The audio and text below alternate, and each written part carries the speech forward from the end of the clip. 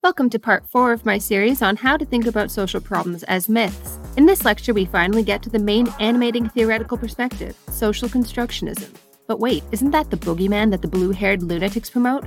Well, yes and no. Stay tuned to find out how you can use social constructionism to be a critical thinker, regardless of your hair color.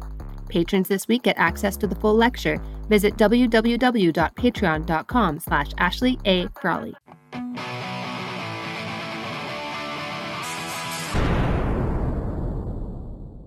By the end of this session, you should be able to critically question the relationship between social problems and objective harms. That's really important. We do not necessarily worry about things in proportion to their objective harm in the world. The ascendancy of constructionism begins in the middle of the 1980s. It reaches its heyday in 2004.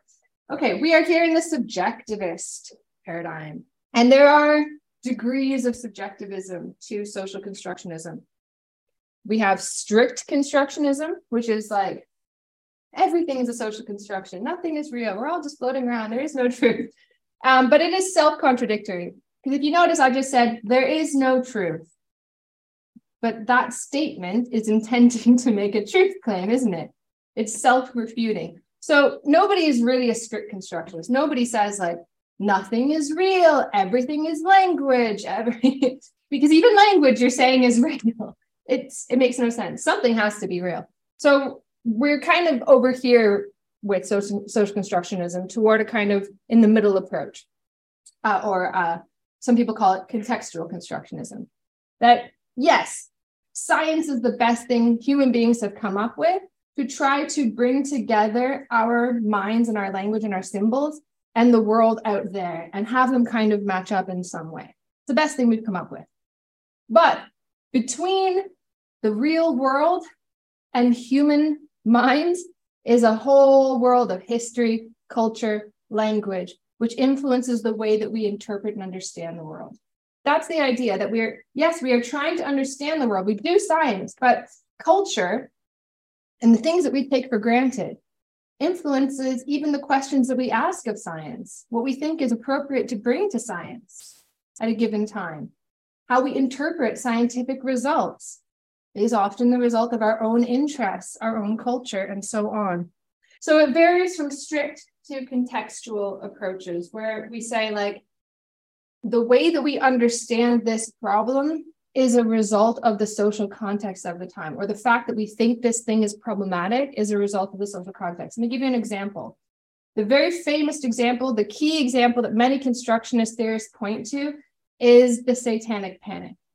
And that's because there is no evidence that there were ever, groups of Satanists all around the world sacrificing babies and all this sort of thing. There's no evidence that that ever existed. And yet the fear about it, at least in the mainstream media, was really high, or the talk about it, the level of discussion about it was very high. And this is the sort of key contextual understanding that we need to explain this. And we can't explain it on the basis of a real thing that was harming people. So how do we understand it? We understand it through the social context of the time. A lot of it was the 1980s, early 1990s. Actually, the panic began in 1981 with a book that was published as a result of hypnosis. This woman who believed, and we know now, had been gradually guided to think that she had been satanically abused as a child. And that's what started the panic.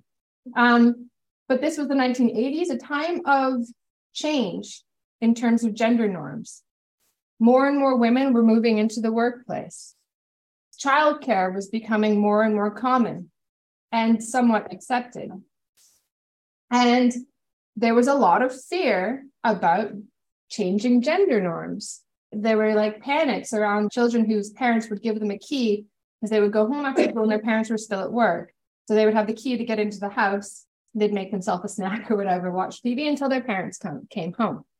And there was a lot of fear about what happened during that time as well.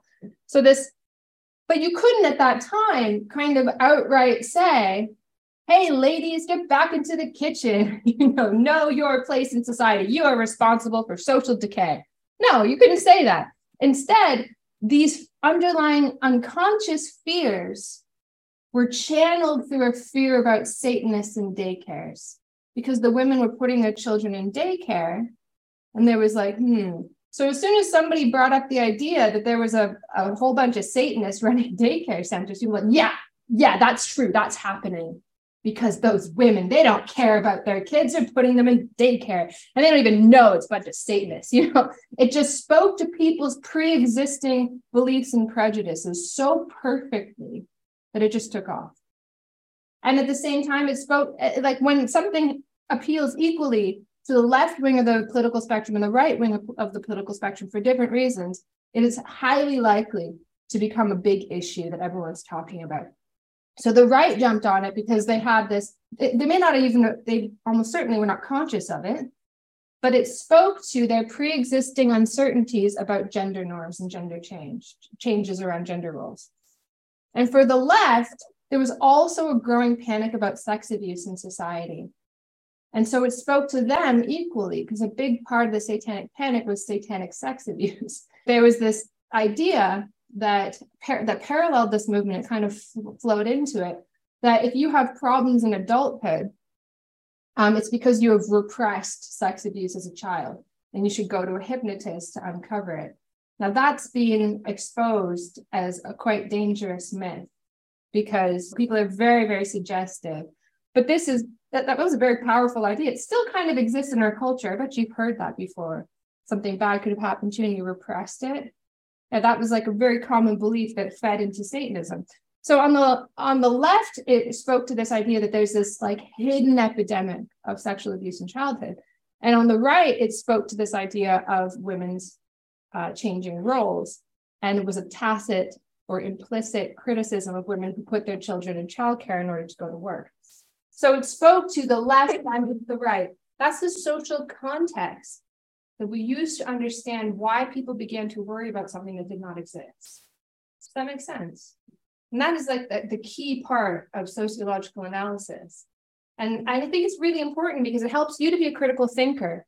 Because as soon as somebody said, panic, worry, this new thing, you will start to notice that it takes very definite forms. There's a lot of overlap with urban legends and folklore, the social problems that we're asked to worry about.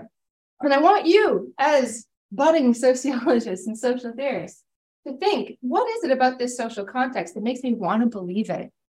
Makes me want to worry about it? Makes me think, yeah, that's true, in spite of lack of evidence a lot of the time. And that's the benefit of this kind of approach. We look at the social context to understand why people worry about things, because we do not worry in proportion to harm. So how does social constructionism understand social problems? The definition of a social problem is alleged conditions. We always use this language. Putative conditions, alleged conditions. Sometimes we might say the so-called problem, but be careful with that because it sounds flippant.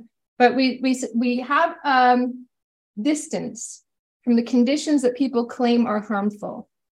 We have critical distance from that. So alleged conditions culturally defined as troublesome, widespread, changeable, and in need of change. It's about alleged conditions that people argue to be widespread. It is about language and the arguments that people make about alleged conditions in the world. Depending on where you are on the spectrum of strict to contextual constructionism, we try not to make claims about the realness of the alleged conditions, which is really, really difficult, kind of theoretically problematic, but I'm not going to go that deeply into it. Causes? What causes social problems as language formations? As language, not the actual conditions in the world. That's where we're at language, okay? Claims-making activities of people who are seeking to draw attention to a problem they believe exists in the world. So what causes something to be on the front pages of a newspaper is not the level of harm. There are lots of things that people might think are harmful in the world. But if nobody gathers together and engages in activities to construct a compelling case for your care, for your attention, then it does not become a social problem.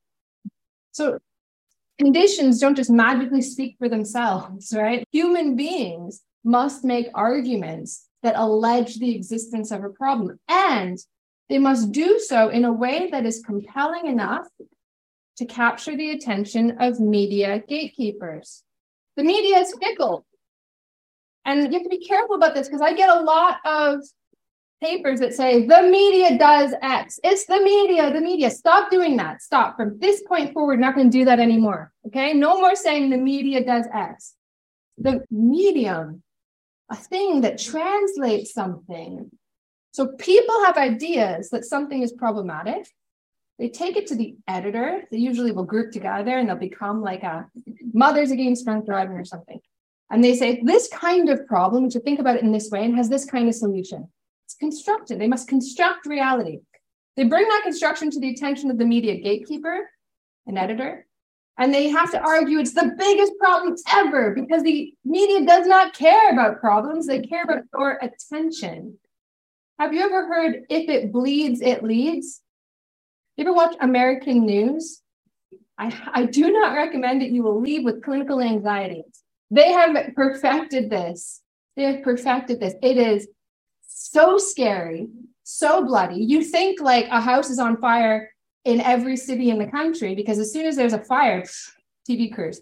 Because if it bleeds, it leads. It gets your attention. That's all they care about. They want your attention. And after a couple of days, they don't care about that story anymore. It's old news. News, the new. They want novelty. So if you don't have claims-making activities, people who organize, the media will just forget about the issue.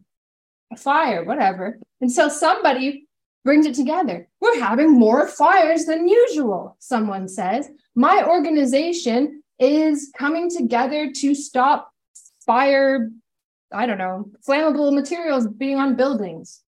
And then when something else comes up, another fire comes, they're there to say, this is the third fire. We have a problem. But people have to do that. The media doesn't usually do that themselves. It's a very good paper by Lau, where he makes a distinction between construction by the media and construction through the media. Yes, the media exert a subtle influence on the message. As Marshall McLuhan famously said, the medium is the message. The medium exerts a subtle influence on the message. That is true. Every medium has different values.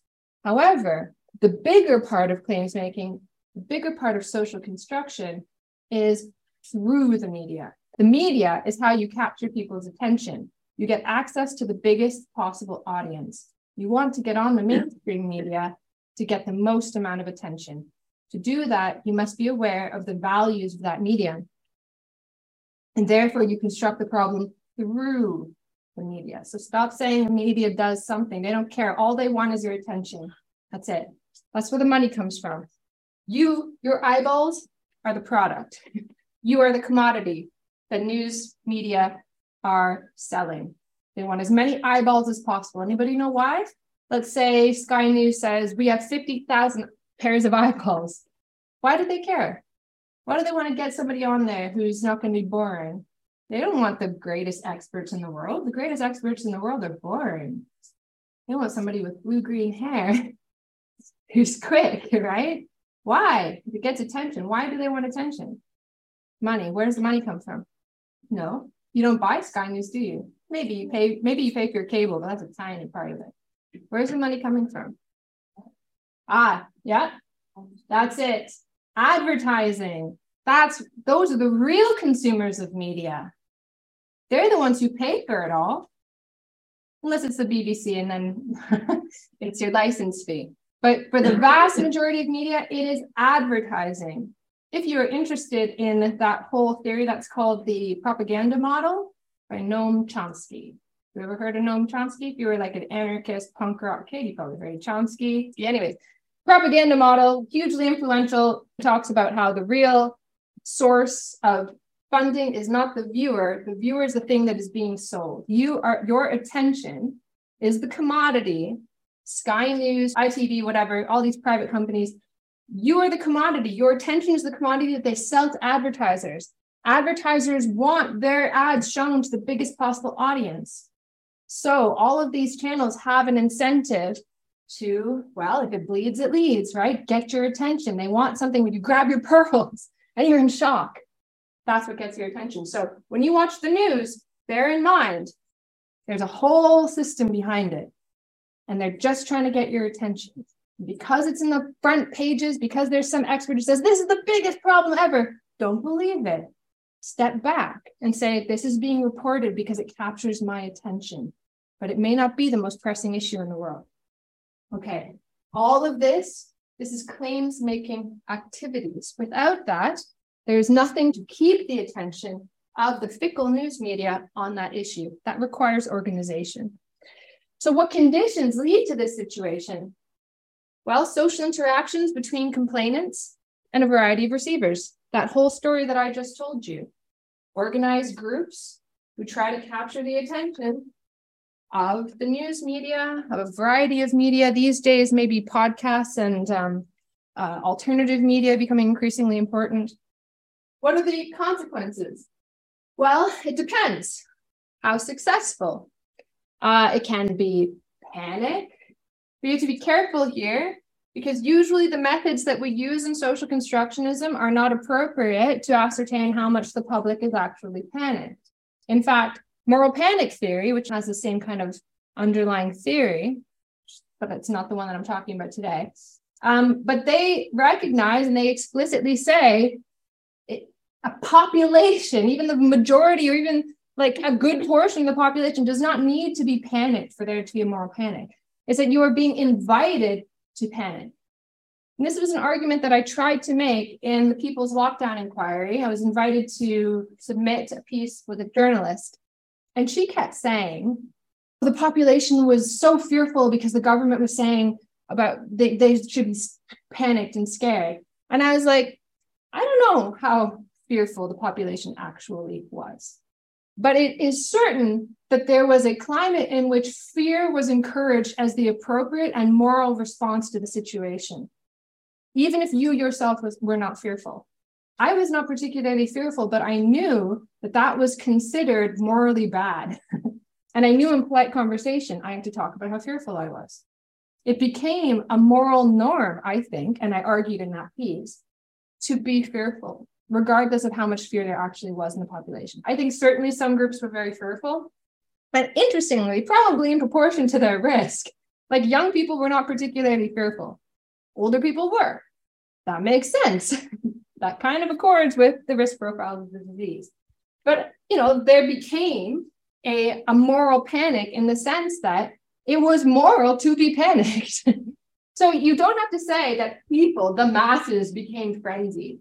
If you were not, you're not special. You are the masses.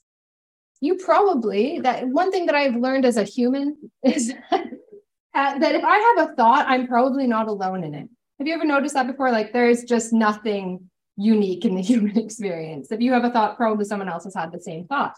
And that's highly likely. So if you were not panicked, then probably a good portion of the population also were not panicked.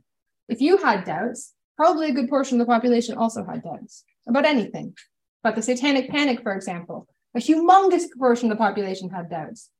But it was considered immoral and wrong to question children because the claims makers were using the voices of babes. It's a very common thing, right? Because we have an idea of children as like, they never lie, they have voices, but they're very impressionable. Anybody who has kids know that they just want to please you. But they were taking the children's voices and they were saying, are you calling these children liars? And people were like, well, no. It was not a good kind of situation, but the population was not necessarily panicked. In fact, a good deal of the population were skeptical. But it still became powerful. People still went to jail. It became a part of policy. It took a long time for people to feel safe speaking up. We have seen this many times throughout history. Okay, so it doesn't mean that everybody is concerned. And there's a lot of stuff about the Salem witch trials as well, like how much people actually believed it. And you could see, like, there were times when if you look at like the records, there were times when their stories were explicitly contradicted and it became clear to everyone they were lying and they just kept going. They just kept going because they kind of believed that everyone else believed. And they wanted land and there were all kinds of other things going on. Okay, so the consequences, policies that can hide value judgments is a big one. where people are like, no, science says this is the biggest thing ever. But science then becomes politicized, and people claim that it's just people in white lab coats have discovered this new thing. It's not how it works anymore. Science is heavily politicized. Be careful about it. Yes, science is the most wonderful thing that human beings have constructed to try to understand the world, but it is not free of culture. And that's what constructionism helps us to do, to look when there are evidence-based policies, the value judgments that underlie them, because everybody uses so-called science to justify their positions, and they can't all be right. And then solutions, here's the deal, nothing. Social constructionists tend to not offer solutions. And this is one of the big criticisms and part of the reason why social constructionism has kind of waned in sociology. And we've moved back to kind of critical theory a little bit, is that we don't offer solutions. We don't, because we're interested in deconstructing the problem. So we're not interested in how to solve the Satanism problem. We don't think there is a problem. We think it's overblown, or we think what's really being talked about is something else. But we do sometimes offer solutions. So you might say, look, this is overblown. If you have policies on the basis of this panic, you're going to have bad policies that are punitive. They're probably going to affect marginalized people, because they pretty much always do when you get new laws in. They disproportionately affect Black, ethnic minority, poorer women.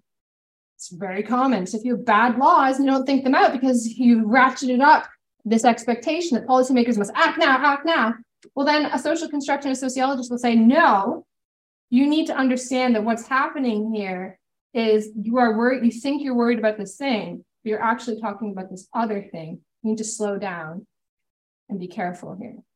So you can see why social constructionists sometimes take unpopular positions, because in the moment when everybody in policy or in the news, at least, is freaking out and saying, something must be done, people are suffering, children are suffering, the children. We're like, all right, let's take a step back here. Let's deconstruct this and see, let's have cool heads and figure out what's really being talked about here. And then we'll come forward and say, look, you're asking people to consider, like I just posted on TikTok, a clip on gambling, where there was a report that was like, gambling is causing a rash of suicides. And I was a bit skeptical, because I know that for a long time, the gambling lobby has been trying to medicalize gambling. I'm not totally sure why that is, but for a long time, they've been doing that. And they've been searching for different medical explanations. And they have like the broadest explanation, where they're like, gambling is a medical problem because it causes harm. Well, in that sense, everything that causes harm is a medical problem. Interestingly, how addictive it's designed to be, the vast majority of people gamble a few times and they're all right. Some people, though, become heavily addicted, and there aren't actually good treatments for it. And it's like gambling, alcoholism, these things are very, very difficult to deal with. Very difficult to deal with. But to turn it into a medical issue and kind of send it to the NHS, policymakers like to do that, because they're like, oh, yes, we'll have new funding for treatment on the NHS for this thing. And they just kind of brush it over there. But you can't necessarily treat that as a purely medical issue. So I was I tried to put forward a critique on television of this. And I clipped it and I put it on TikTok, and it was like, this woman is coming at me, because how dare you question this thing? Because to say that something is medical also entails a whole framework of meaning, blamelessness, which actually I think is important. And sometimes, even though I think something might not be a medical problem, I will still say, fine, I'm not going to argue against it, because it entails blamelessness. And that's good, I think. And then we say, well, this person's not an evil person, they need help. So I had a lot of people kind of on me, and I was just like, hey, turn off notifications. But that's why you will often take an unpopular position, because the reason why something gets onto the headlines and people say something must be done is because it has been constructed in a way that appears impossible to question.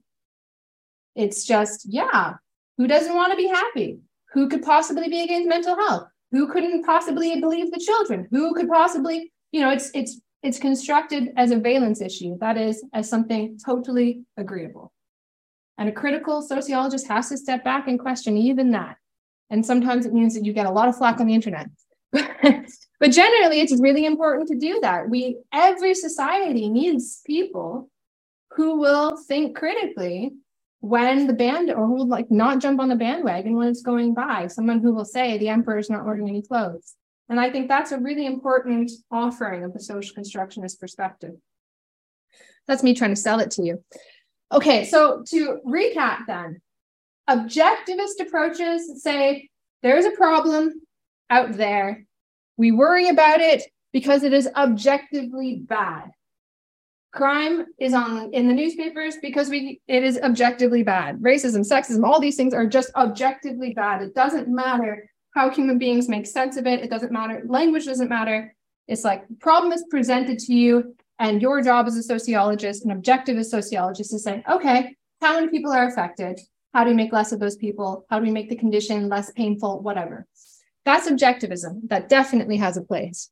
But there are some problems with this. Harmful conditions are not always identified as social problems. I always used to use this example of heightism, but I've noticed recently that there's like some claims making on the internet about heightism as a social problem and like tall privilege. I've heard that.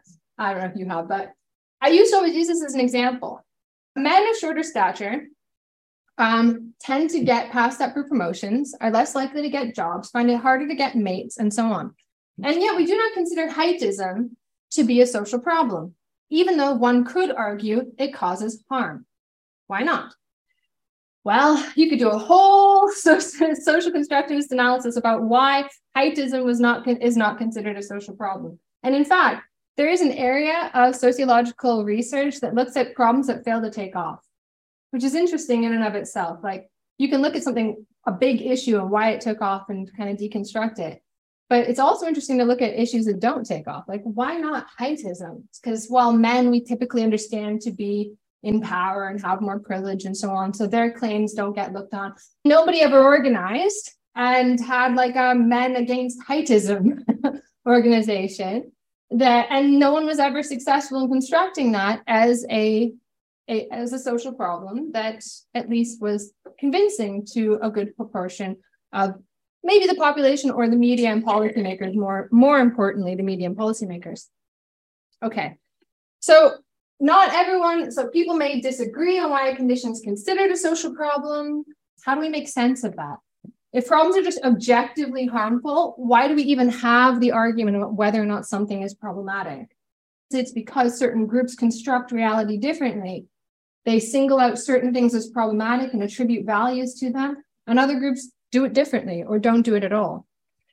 So if nobody organizes around something, it will not come to be considered a social problem that requires the attention of the news media and policymakers. Not everyone will agree conditions are harmful. Social problem definitions may vary greatly. How do we make sense of the fact that so many different ways of understanding the problem exist and only some of those definitions become paramount, if any? We need some other criteria to make sense of why we worry about some things and not others. Even when harm might be very great to large numbers of people, and then not even exist in other situations like the Satanic Panic. And yet it's all one thing never gets mentioned. The other thing is all over the news and in talk shows and so on. Okay, so a few key terms here, a few key definitions. One of the very first people to put forward what we now call a social constructionist understanding of social problems was Herbert Blumer. And he says a social problem exists primarily in terms of how it is defined and conceived by society. A social problem is its definition, it is language. And Blumer, of course, is one of the key figures of symbolic interactionism. So one of the key feeders of social constructionism is symbolic interactionism. The very first theorists were symbolic interactionists. Herbert Blumer, Spector and Kitsuzi, their 1977 book, also symbolic interactionists. But in 1966, Berger and Luckman put forward their famous book, The Social Construction of Reality, which brings a lot of these ideas together. They say man is capable of producing a world that he then experiences as something other than a human product. So when we read the newspapers, we read that as though we are simply looking at a mirror of reality, right? And this is tough for me to explain to you because you probably don't read newspapers. So for you, it's like, oh, the next step to being aware and a good citizen would be like, if I picked up a newspaper and read it. And I'm trying to take you beyond that. I'm trying to say like, and if you do pick up a newspaper and read it, you must think critically about what is there, because it is not a mirror of reality. It is a human product. It is storytelling. It is compelling storytelling, and it is rhetoric. And we experience it as something other than that. We're the only things that do that. We're the only things that tell stories about ourselves and forget that we were ever telling stories and just think that that's the way things are. And it becomes just the way things are. This is what men do. This is what women do. That's just the way things are. And people always tell me it's just human nature. And I'm like, yeah, but the people of the globe, they live entirely different lives. They take their children, the boys away from the women at 7 years old. They're like, continue to be productive members of society. Or like, it's just human nature that you need to tell your child this many words before the age of 1. Yeah, but those people in, I can't remember where, they put their children at the back of a tent until the age of 1, and they don't talk to them at all.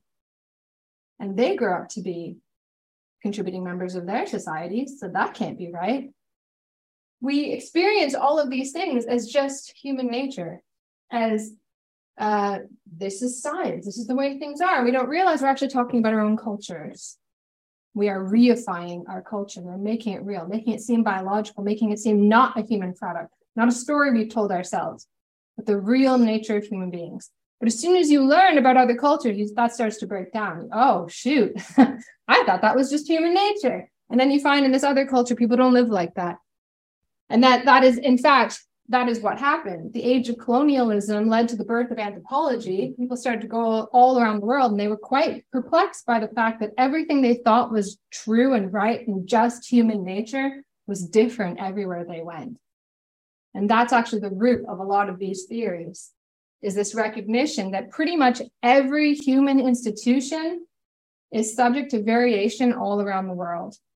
Human nature is extraordinarily variable.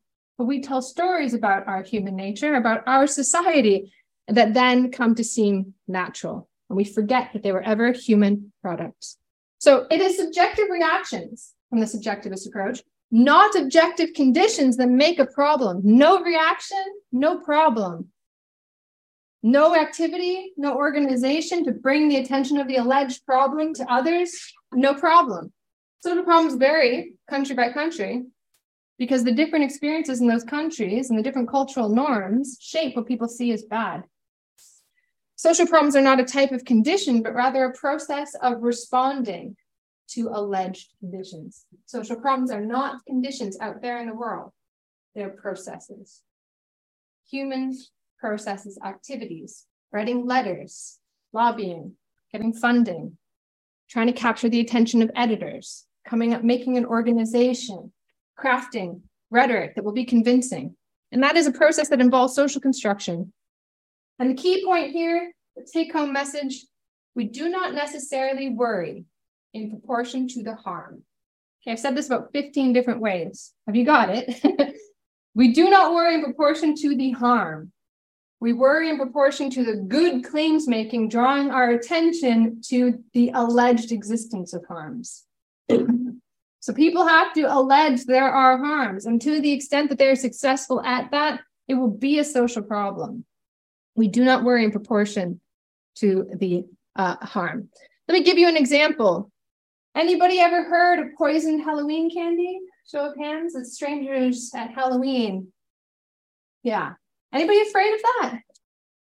Did you have your candy checked when you were a kid? It's not a big deal here. Did you show hands who trick-or-treated? Okay. So you've probably heard of the phenomenon called Halloween sadism or Halloween sadism. And this is the belief that strangers poison children or otherwise give out contaminated treats on Halloween. It is widely believed, and yet there is no evidence it happens. Show of hands who finds that surprising. Did you know that this doesn't happen? I was going to create some videos actually around Halloween if I'd had the time to kind of try to put this myth to bed, because there was a million viewed video on YouTube that was like, and here's all the times that Halloween sadists have done this thing. And like each and every one of them, I knew the story behind it, and I just wanted to like do piece by piece. But anyways, there's no evidence that this happens, except in a few cases, which I'll explain. So Joel Best, who's done a lot of research on this, he says, I've been unable to find a substantiated report of a child being killed or seriously injured by a contaminated treat picked up in the course of trick-or-treating. But you might be thinking, every year there are reports. Okay, let's go into it. So there's one case of a dentist in 1959 who had given out laxatives that made 30 children ill. And this was such a big deal, it sparked a nationwide manhunt. And yet we believe this happens all the time. Oh, strangers, they just give out candy with nails in it. And everyone's like, oh, c'est la vie. No, this sparked a nationwide manhunt. It was a really big deal. The one time someone did this in 1959. If it were common, it would be widely reported, and yet there's no verifiable evidence in national newspapers, medical journals, nor crime statistics. Key being verifiable evidence. Every year, there are claims that it has happened that often turn out to be hoaxes, because here's what happens. And social construction doesn't just talk about reality and leave it at that. It also influences reality. It influences what we do. Because we have certain constructions and beliefs in the world, we act differently. So there's a widespread belief, I'll use a different example now, that random violence is common. Show of hands, who is afraid that you're going to get randomly attacked when you're just walking around? Yeah, sometimes I am. I'm probably not afraid, maybe I should be. But did you know that is extraordinarily rare? And when it happens, it is shocking, utterly shocking. But people think this happens all the time and that's actually the biggest risk you face. No, the biggest risk you face is in your own home with your family member. And even that's thankfully relatively small. The vast majority of people, don't have problems with violence in the home. But that's the biggest area where it happens. It's not random people in the street. It's not random people coming into your house, terrorizing you, torturing you, and doing all these things. Okay, it happens, but extraordinarily rarely. And yet we fear it so much. But see, the belief that this happens all the time leads people who wish to kill a family member, for example, to try to hide their tracks by claiming it was random violence. And so there have been lots of cases of people who have killed a family member or done something terrible and tried to hide it by saying, oh, it was random criminals just came into the house and stabbed my wife 15 times, then just left. Weird. People don't do that. Crime is patterned. Crime is patterned. You get, something terrible like that happens if you're involved in the mafia or organized crime or something like that, not just randomly. But people believe it happens all the time. And so then the police go to these places and they know immediately. They're like, this is not random because that just doesn't happen. But there is a widespread perception that it does. So what happens is people believe it happens all the time, so they will hoax it, thinking, oh yeah, it's just another one of those things. So most of the reports turn out to be hoaxes. A kid wanting to get a bit of attention by putting a pin in the chocolate bar, that sort of thing. And when it is revealed to have been a hoax, the papers then don't report that. You have to actually dig to find that information. So what winds up happening is then every year on the news, there will be, especially American news, there will be reports of all these Halloween sadists who did all these terrible things, and then they don't report when it's revealed to have been a hoax. So this leads to the perception that it's a bigger problem than it is. But there's little reason to believe that this would happen. As I said, crime is patterned. People do not usually attack strangers. And in fact, on the whole, it is extremely difficult in situations where you want this, like in war. It's actually really hard to get strangers to harm strangers. They have to do all sorts of gymnastics, like a great cause of religion or whatever, to try to get people to kill each other. And still a lot of people will lose heart in the battlefield. It's a common thing. So they've developed drone technology and stuff specifically to get around the fact that people don't like harming each other. It's really rare for strangers to harm strangers. So that's one reason why you should suspect that people wouldn't do this. The other reason is that, as I said, crime is patterned. People harm each other for reasons. They have reasons. They may not be reasons that you would agree with, but they are reasons.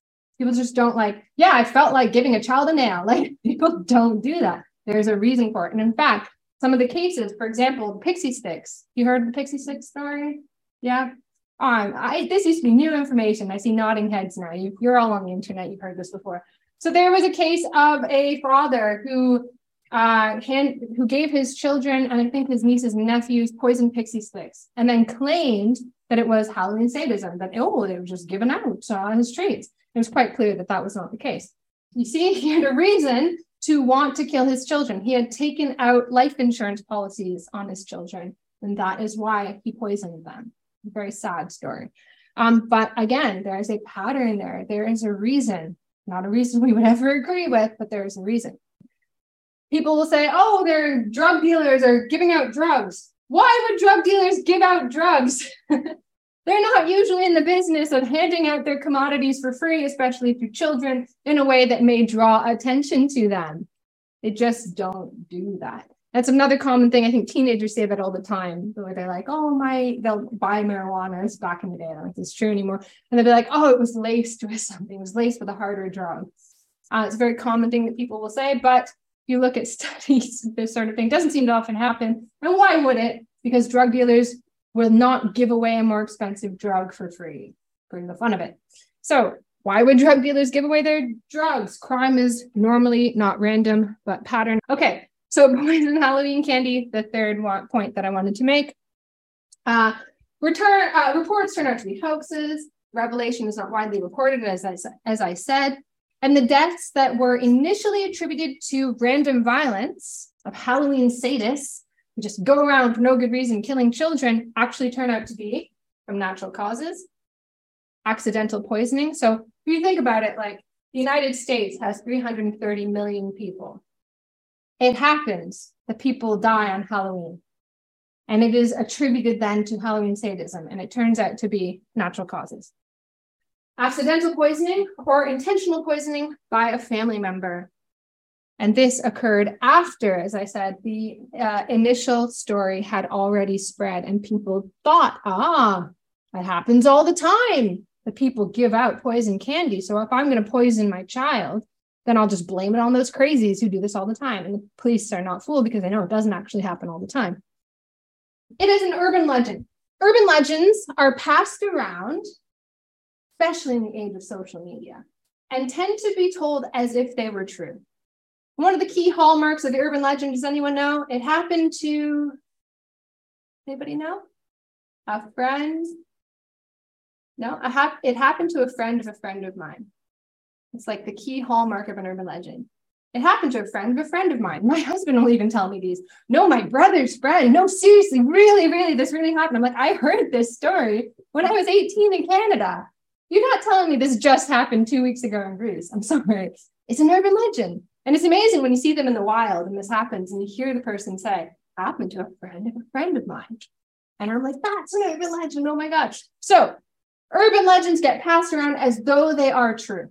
And there are specific reasons why we like to repeat them.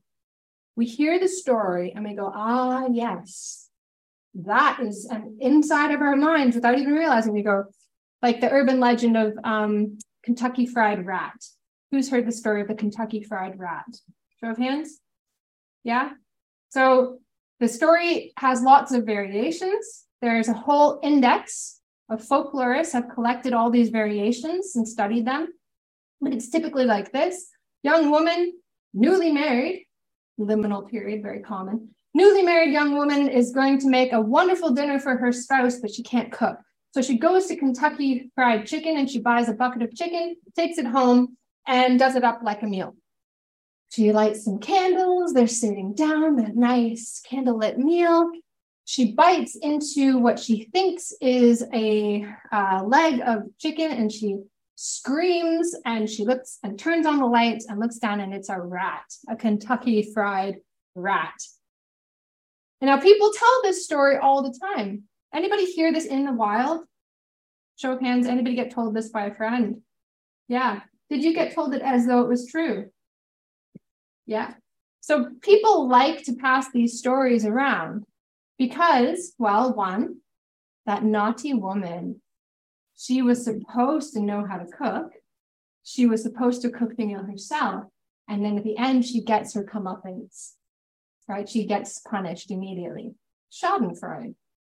We laugh at this person's well-deserved misfortune. So we tell the story again. Another reason is, yes, KFC, they would do that, wouldn't they?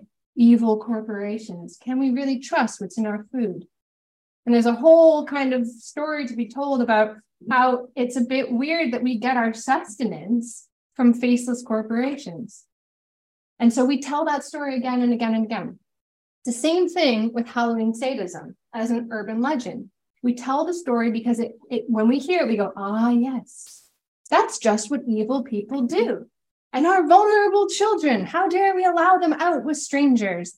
It is a way of expressing fears that, well, Joel Best is writing that in The Case of America, but you could equally say this elsewhere.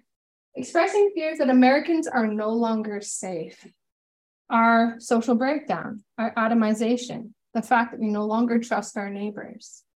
And so we express this. We allow our children to go out trick-or-treating. Less and less now, unfortunately, partially because of this urban legend. But we are worried about it. And so we express our fears and our distrust of our neighbors through these urban legends. So urban legends are contemporary, orally transmitted tales, usually orally transmitted. Now they're all over the internet. Often depict a clash between modern conditions and some aspect of a traditional lifestyle, right? Goodness of children versus the new evils of crime in the modern world. They express doubts about modern life and other cultural fears.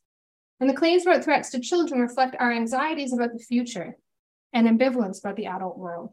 You heard that children are the future. Children are the future. This implies that adults are not.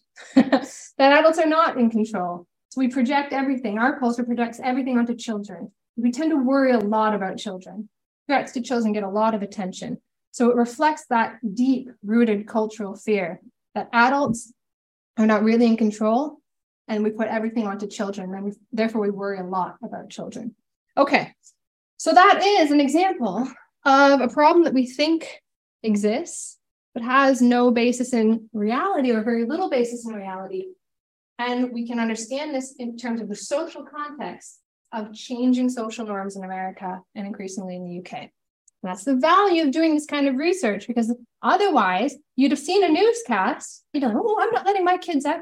Let them out, it's okay. Halloween is really fun for children. They get to dress up, they usually really like it.